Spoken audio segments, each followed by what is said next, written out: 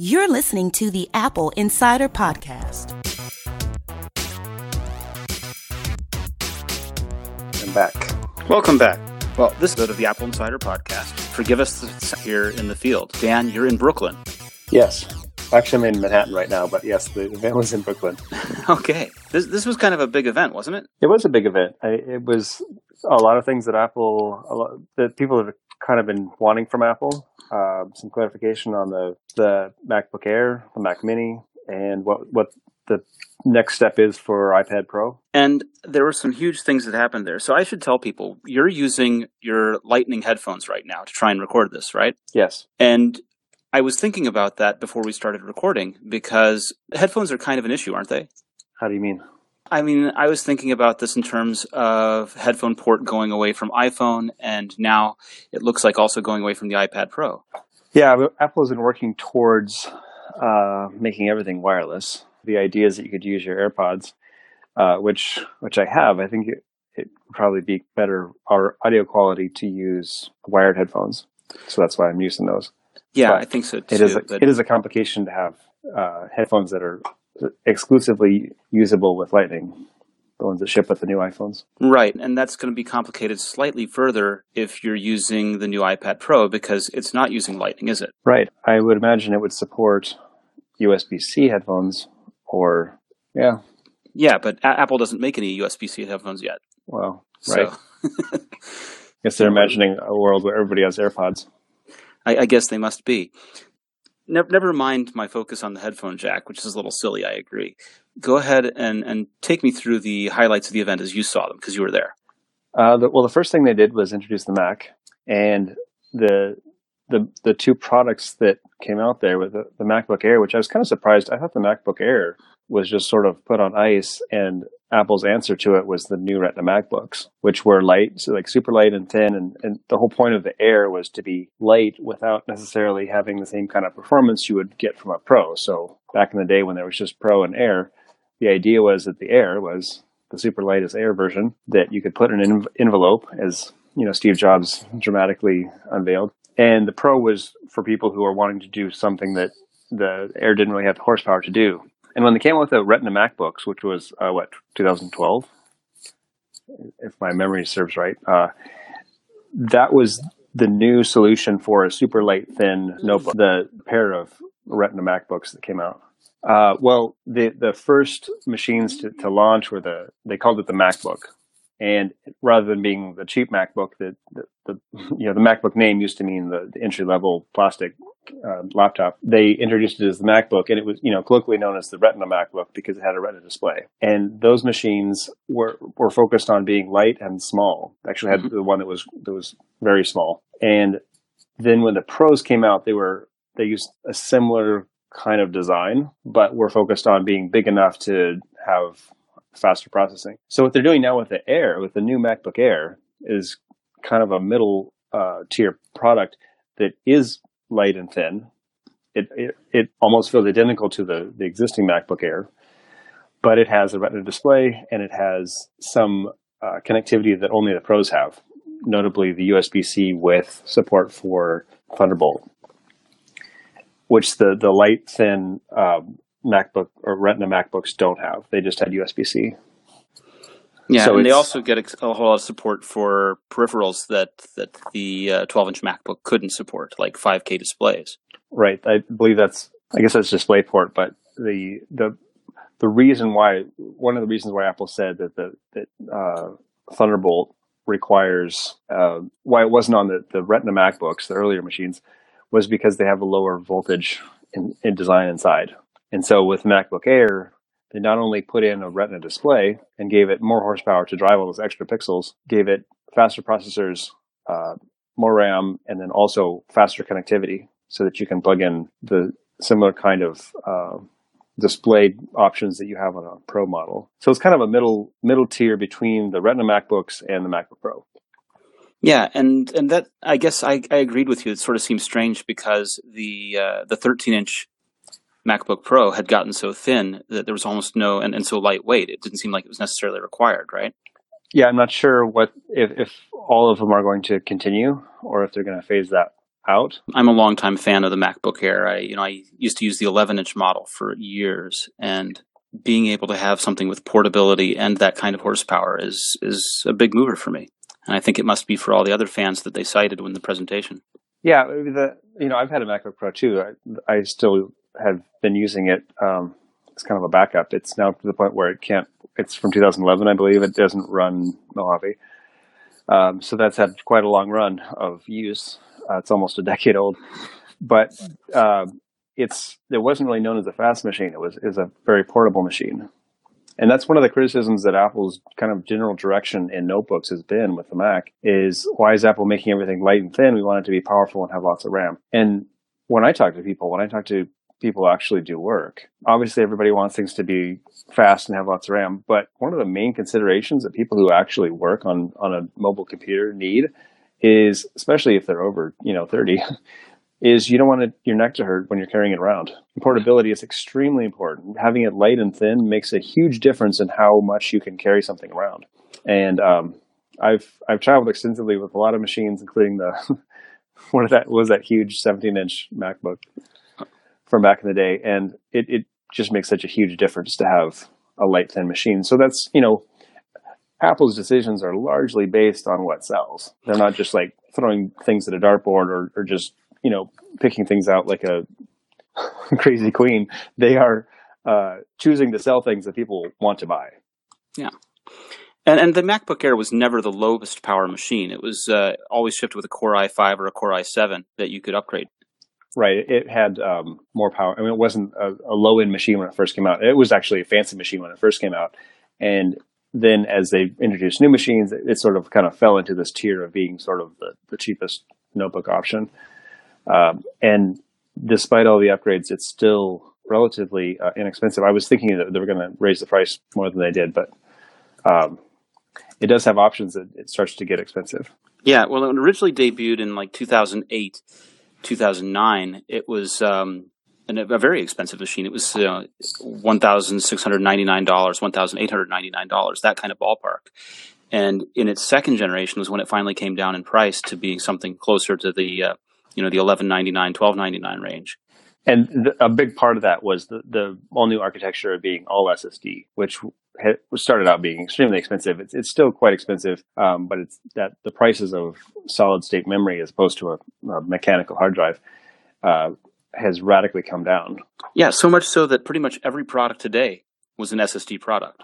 Right, and it's almost difficult to boot a Mac off of a hard drive anymore. Once you get used to it, a fast machine, it's quite difficult to go back to the day when everything from launching to opening up a file browser or anything, it just takes a long time. It seems to take a long time, Yeah, we've become spoiled, haven't we? Right. I mean, that's what technology does, is it constantly kind of spoils us. But well, so tell me about the other Mac, the one that I've been waiting for so many years. That'd be the Mac Mini. I love the Mac Mini. And I remember when it was first introduced as a G4 Mac Mini. And the point was that you could bring your own keyboard, video, and mouse and have the most affordable Mac ever. That's how it seemed to start life. It's changed a little bit since then. Right. That was the phrase that Steve Jobs uses, the BYO KDM, bring your own keyboard. And the idea was, I mean, the way it was pitched when it first came out was that there's all these PCs out there. How are we going to get people to move from a PC to a mouse? We'll make it easy by just having a box that you throw in place of the PC, and your USB keyboard and various devices will just plug into it. And now you'll have a Mac. And there are people that appealed to, but it wasn't a barn burner. I mean, it wasn't a huge product that moved Macs on a tremendous scale. And I think there's similarities between that and the Xserve, that Apple is saying, hey, you have rack-mounted servers, replace them with a rack-mounted Mac. That neither of those initiatives worked very well. And what really changed things for the Macintosh, outside of just having the fans that loved Macs and people that chose Macs for other reasons, was the iPhone, of course. And once the iPhone made its way into enterprise, then you had companies starting to look at the Mac in companies. And that's been what's really helped push things, not only enterprise adoption, but also people being familiar with the iPhone and saying, this is such a great product. My next computer is also going to be from Apple. So I think iOS really drove the expansion of Macs in the way that the BYO KDM thing didn't However, there are people that have liked the idea of a Mac, both for having kind of just a simple computer setup, and also one of the things that Tim Cook showed during the presentation was that there's these companies that run server farms of Macs, and that's always seemed kind of like somewhat impractical to me, but it apparently works well, especially for people that need to host Mac software or a service. The other thing that Apple showed at the event, they put a lot of emphasis on it with iMacs in the hands-on area, was not just showing, here's something that people can use as a computer, but showing a stack of them they now have faster connectivity options. You can buy it with 10 gigabit Ethernet, which when you put that on a network, you have the ability to offload tasks, whether you're a developer running Xcode or a videographer running Final Cut or a musician running Logic. You can basically identify a series of tasks and offload them to computers on your network, and they can be working on those tasks, whether it's compiling code or transcoding video or whatever. You can go back to doing what you're doing on your computer, and you're offloading it to these other hosts. So that's one of the kind of interesting applications that they portrayed for the Mac Mini, as opposed to being something that everyone's going to go out and just swap out their PC for. Right, and it's not just offloading one task to one Mac Mini, for example. It's that they can act in concert. So you can have multiple machines working on rendering something, or multiple machines working on building an application and compiling it, or on compressing and transcoding video using all of the processors across all of the Mac Minis. Right. And 10 gigabit Ethernet is required for that because networking and storage are basically the two bottlenecks. And with SSD, one bottleneck goes away. So networking is the last one. And the options, so if you want to get those options, if you want to get a fast SSD or a larger SSD, if you want to get 10 gigabit Ethernet and a fast processor, those are all things you have to buy when you buy the machine, because none of those things are upgradable. The one thing that is upgradable is RAM. It has RAM cards that I believe none of the recent Mac Minis had that, isn't it? Okay. For the longest time. I guess even the iMacs, and of course the new notebooks and stuff, it's just getting so thin that they've made it. Yeah, the RAM is fixed. Buy with the RAM that you want. Yeah, you simply have no. You'd have to change the enclosure and make it fat to give it a door to open it. Right. But the Mac Mini is big enough to where that works. Yeah. It also has Thunderbolt ports on it. It has 4 USB-C, and then it has a couple USB-A, USB 3, but the older connector. So you can plug a lot of things into it. And it's also the only Mac that has an HDMI port. So in addition to being able to use a dongle, you can plug an HDMI cable. You can plug a display directly into HDMI. But even with connectors like that, where the shell is a legacy shape, they've gone ahead and used the newer standard. So that's an HDMI 2 port, which means that it's got like twice the bandwidth that the old HDMI 1 port had. Yeah. This is a machine that it took a long while for them to get around to updating, and I kind of feel like they've positioned it with all of the newest things so that they can leave it for a good long while again. Yeah, I don't know if. Yeah, certainly they brought as much new stuff to it as possible. There's been some criticism about USB-C and the growing pains when you switch from one port type to another, and the fact that your legacy stuff has to have dongles. How do you plug in all this USB stuff that has the original USB square or rectangular port into right, this new one? the A connector. But I think the way that they're rolling out USB-C is about as best as you can. I mean, I think some of this criticism is why aren't they putting USB-A ports on things as well, so you can plug whatever? But on thin laptops and smaller, if you're trying to make devices as small as possible, that's not ideal. I mean, it's a pretty big compromise, and it's harder for me to see the downside to saying here's a pretty inexpensive dongle that plugs in your stuff. Right. So I mean. Well, and you get to a point where the size of the port dictates the size of the machine. And if you want to be able to make things thinner, you have to remove that constraint. Right. And with the Mac Mini, it's big enough to where, you not only have upgradable RAM that is pretty easy to access, you also have room for not only different kinds of ports, but multiple ports. So it has, like I said, 4 Thunderbolt capable USB-C ports and a couple USB-A ports for convenience, I guess, and then also HDMI and actually networking. Now, the USB-C thing is interesting to me because, like you said, the iPad Pro, which is really the star of the show today, I think, has gone to USB-C. Yeah, that was an interesting development. I mean, we heard that a lot, that was going to be happening, and it kind of raises the question of, does that mean that Lightning is going away? And I don't really think it does, because one way to look at it is that the iPad Pro is really working itself up into computer territory. Apple says it's not a computer, but the difference. Because they positioned it in the keynote as being faster than 92% of the laptops that are sold today. And they ran the advertisement during the last year that started out with the text, "What is a computer?" or finished with the text, "What is a computer?" Right? So they're not shying away from positioning this as a computer, are they? Well, I mean, of course it's a computer. I mean, AirPods are a computer, but the thing is, the controversial thing is they kind of say that it's not a computer, or they kind of suggest that it's, I mean, it runs real Photoshop, as they told us. Post PC. Yeah, the idea is not whether it's a legitimate computer or not, but what I meant was, the fact is that it's getting powerful enough to where the original iPad was, as a product, was considered more of a, it was certainly a computer, but it was considered more of an access device. Mm-hmm. And it made sense that as an iOS device, it worked just like an iPhone, where you'd plug it into iTunes from Lightning. Right. It was a client device to the host computer. Exactly. And now that it's becoming, basically more of an alternative computer type device, it makes sense for it to have a host type connector. And one of the things that they noted was that you could use that as it charges out. So you can plug your iPhone into your thing and charge it. Right. And maybe you don't need to plug it anymore. I mean, the original iPad Pro came with the Apple Pencil that you pull off the cap, and it had a Lightning connector that you plugged into it.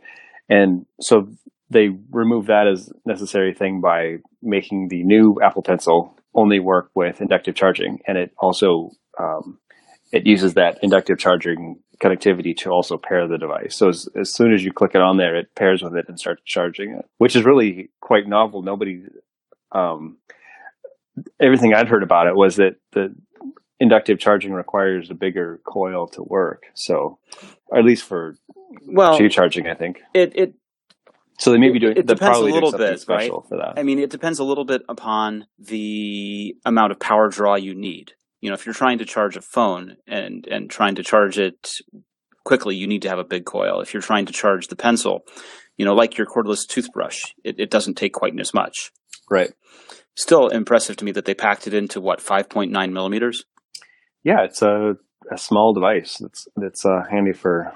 It feels like a little bit small, and there's like a one flat side on it where it clicks on, so it kind of feels more like a pencil when you're holding it. And then also has the bump sensitivity. So when you tap it, you can do a double tap on the writing end of it. And by default, that changes between the drawing tool and the eraser. But apps can also use that gesture to do other things. Some of the apps, for example, you could double tap it and it would pull up a menu on the screen of things you can do. So that's something that on an individual app basis, apps can choose how to take advantage of that. Now, why, I want to come back to this. Why do you think that the iPhone is going to stay on Lightning? Why isn't this signaling a bigger transition that's going to come? Well, the primary use case of USB-C on the iPad Pro is, charging is kind of a secondary thing, being able to charge on the device, but is being able to have the bandwidth to power an external display. Whereas on an iPhone, it's not really the case. Samsung and a couple of the companies are trying to, remember back to like 2010, and Motorola came out with the Asterix phone that you plug it into a base and it would become a computer. And then Microsoft, several years later, was going to try to make Windows Phone into this computer. Every one of them has had to play it. And no one has ever wanted to buy that. Right. It seems like, let's have a computer in your pocket that you plug in and, becomes basically a Mac Mini. No one's doing that. I mean, no one's wanting to buy that. It's not a solution. A phone isn't really fast enough, I don't think. It's a different thing from an iPad Pro. And there may be a time when Apple transitions, and it might make sense after a few years. We might see that there's kind of this transition happening to where new phones go to USB-C. That's possible, but the main benefits to USB-C on an iOS device would be an external display, right? Because you don't plug it into a computer anymore to sync all your stuff over. It's doing everything directly. True, but with the iPhone, I've always bought the HDMI adapter that they sell for the thing. I've always had the adapter so that I could present or display from the iPhone. And it does generally work better than AirPlay. I mean, AirPlay is great when it works, but there's complication if you're trying to use somebody else's Wi-Fi, and can be delays. Yeah, it's not always the most stable. And it simplifies the amount of cables and ports that they have to fool with, because the USB-C cable has a USB-C connector on both ends. So you don't have to worry about which end to plug in where. And you don't have to worry about orientation the same way you don't have to worry about orientation with Lightning. So it would simplify a bunch if they did move all of the devices over to it.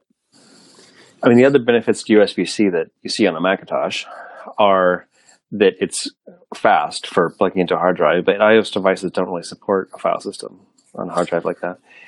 And the other advantages, back in the day when we used to sync all your stuff to a computer, then it would have been useful for that, but we don't really do that anymore. When you're setting up something new, it's generally downloading it directly. Right. Well, we do connect SD cards to iPhones or to iPads, for example, to pull photos off of them or connect them to cameras. And I have flash drives that have Lightning connectors on them so that I can use them with iOS. So I kind of felt like with the Files app from Apple, we were sort of heading towards a future where iOS had a file system and could handle things like that. Yeah, I'm not sure if wireless will be an option as things get better. Or if we'll have another generation of connectors that if Lightning needs to be replaced before wireless becomes an option. Mm-hmm. Tell me about the hands-on area, because you actually got to go hands-on with these devices. Yeah, so they had the actual event in a theater next to the Apple Store, and then in a separate building, there's a big tower on the corner that has a kind of a grand lobby that they built out a hands-on area in. And so they had a bigger, longer table than usual. Sometimes if you go to the hands-on, it's just really difficult to get your hands on anything. But they had tons of people in there. They had a lot of knowledgeable people answering questions and a lot of equipment to look at and get a sense of and take pictures of. Did they have external displays connected to any of the iPad Pros? Yeah. So they showed not only external display and how it works. And under iOS, it works different than on a Mac. So you can either mirror the display, which shows the iPad Pro, depending on the resolution of the screen, it shows it kind of centered in the middle with the area around it. When you have it mirrored, depending on, like I said, the resolution. So if you have a 4K display, your iPad is going to be floating in the middle of that. Right. And when you're in a specific app, for example, in addition to mirroring, apps can choose what to put out. It's kind of similar to AirPlay, where the application is deciding what to put out there. It doesn't have to put out exactly as a secondary display, right? Right. So on the Mac, when you plug in a monitor, you get an expansion of your desktop, and that's not really how iOS works. So, for example, one of the examples I showed was iMovie. So when you're editing your iMovie, you can have on your display a bigger version of what you're seeing on the iPad screen, or you can go into the sort of external monitor mode where it's showing you the actual video that you're editing. So you can see in real time what it looks like. Right, so you have your editing tools on the iPad and the preview area on the display. Right. And other applications can choose to do the same kind of thing of like putting whatever on an external display that makes sense. And if you're in Photos, for example, and you are playing a full quality, 4K video, it plays on the screen in full resolution over USB-C. It's using DisplayPort over USB-C. It's kind of wild that it has enough horsepower to do that, though, because a 4K display is nothing to sneeze at. Yeah, they put pretty beefy GPUs on it. It's their internal GPU in the X version of the used in the iPad Pros, the X version of the A chips that Apple's been developing. So the A12 Bionic X, I guess, A12X Bionic. The other thing that they showed was you can plug in a camera into the device, like the camera kit, but the camera can also plug into the hub on the display, and you can also be charging your phone, whatever. But I mean, I guess most monitors would have powered USB. Right, that's just a virtue of the USB-C port and the display is acting as the hub, right? Right.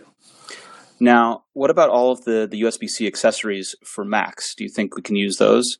They add hubs that have more ports, and they have card readers and things like that, and the ability to pass through charge through those kind of things. I'm not sure how the charge through works exactly. I asked a couple of questions to the people there, and there were some that we didn't have exact answers to.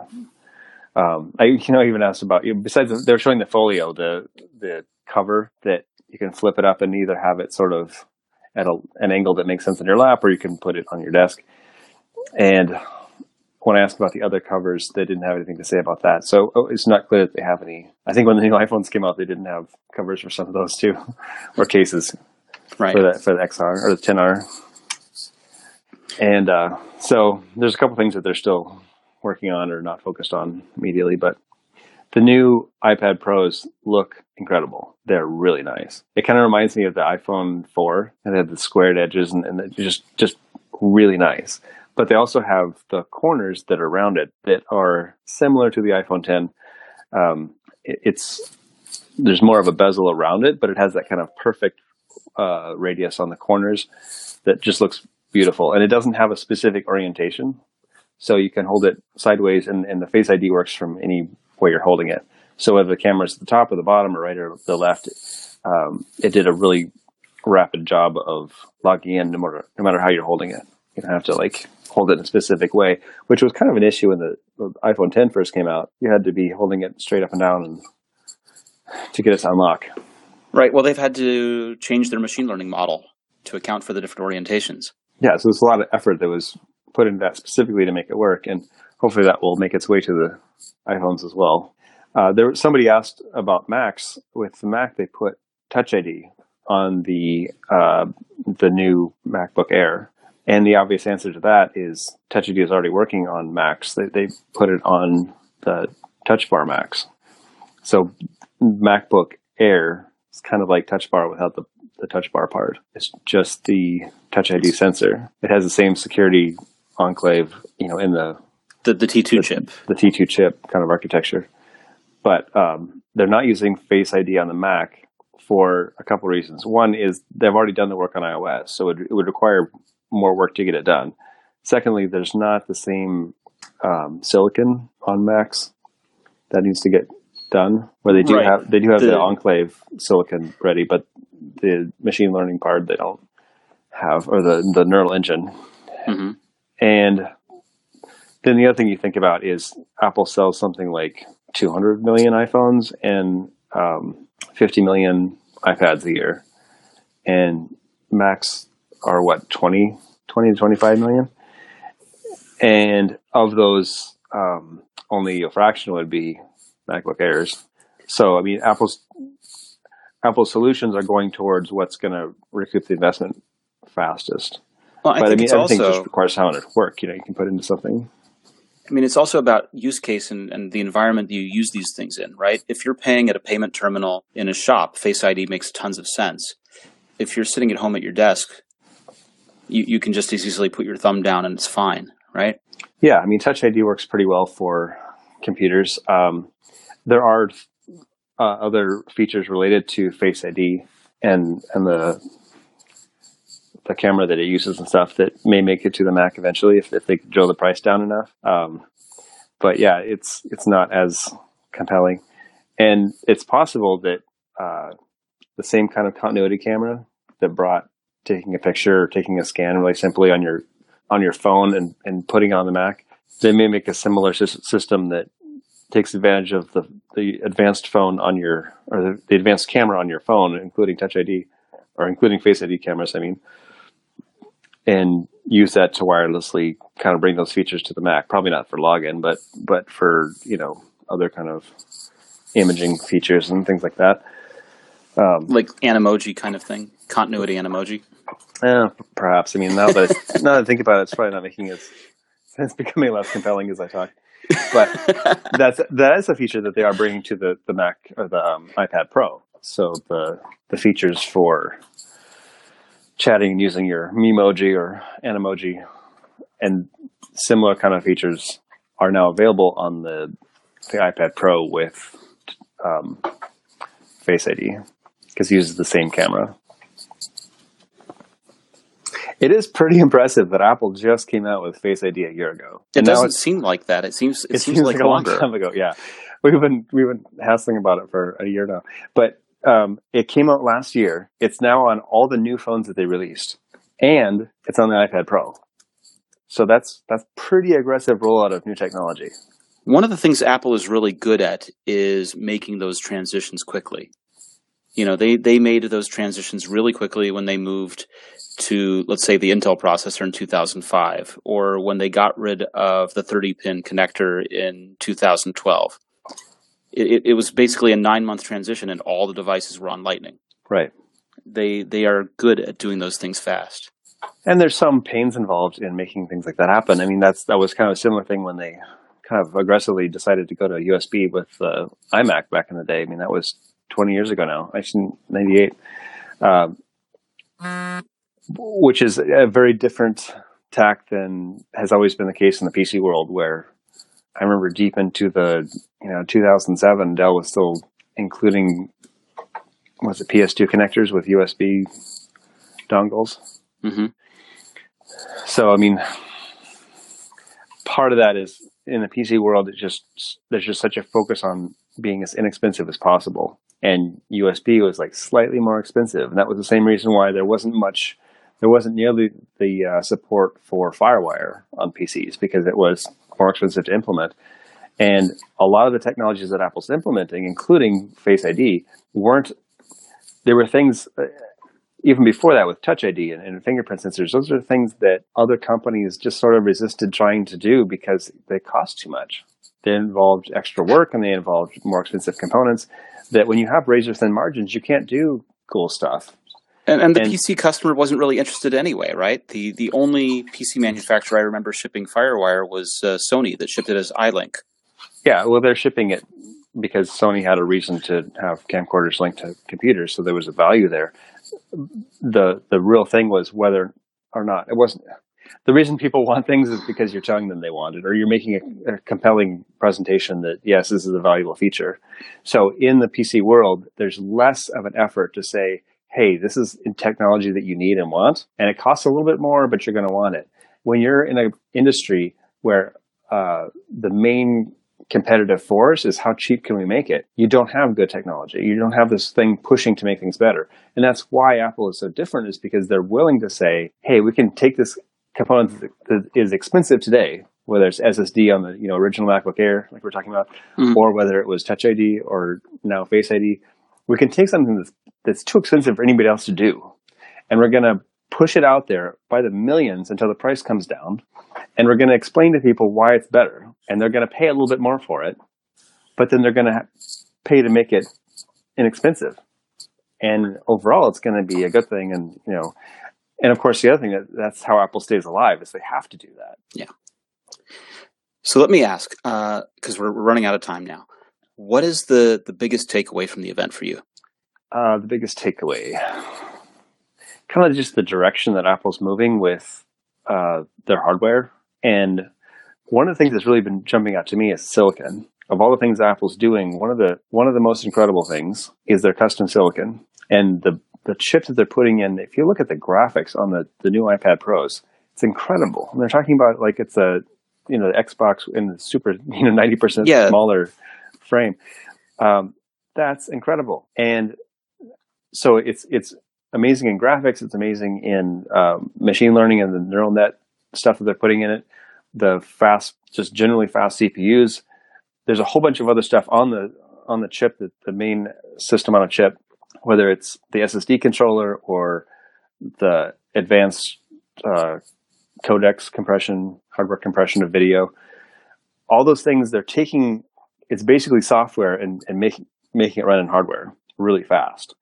And that's just making a lot of things possible that were not possible before. And that's something that other companies are having a hard time competing against, because it's hard to commodify that level of new technology. And for quite a long time now, we've been seeing smartphones. It used to be that Android smartphones had chips that were, at least as good, if not better in many respects, than Apple's iPhones. I mean, Apple had other things that were competitive, but there was a time when it was clear that, Qualcomm and Texas Instruments and NVIDIA and whoever were at least making the claims that they had a pretty significant lead, and that Android was going to take advantage of that, or, the Zoom before that, or whatever hardware.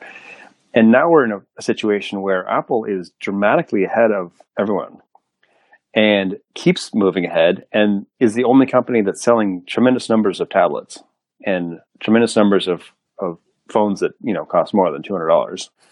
And so it's increasingly hard for me to see how someone else is going to catch up in phones and tablets, let alone things where silicon is even more important in things like AirPods and Apple Watch and wearables and, the coming glasses and things like that, where you have an extreme need for super powerful stuff at a very small package that's very sophisticated. So to me, that impressive march of silicon, if you look back at the 90s, I mean, the real thing pushing the advance of PCs was Intel. Intel kept making chips that every year were just dramatically faster than the last year. And that was something that everybody else just couldn't keep up with. Apple wasn't selling enough Macs to have the same kind of economies of scale. And now the thing has turned around to where Apple's making its own silicon and it's selling all the things that make money. And how is anybody else going to rush in and make stuff that is on the same level? So that to me was kind of like the biggest takeaway. But there's a lot of other things. The way that they're implementing this technology that they're building in silicon is also, of course, impressive. Definitely.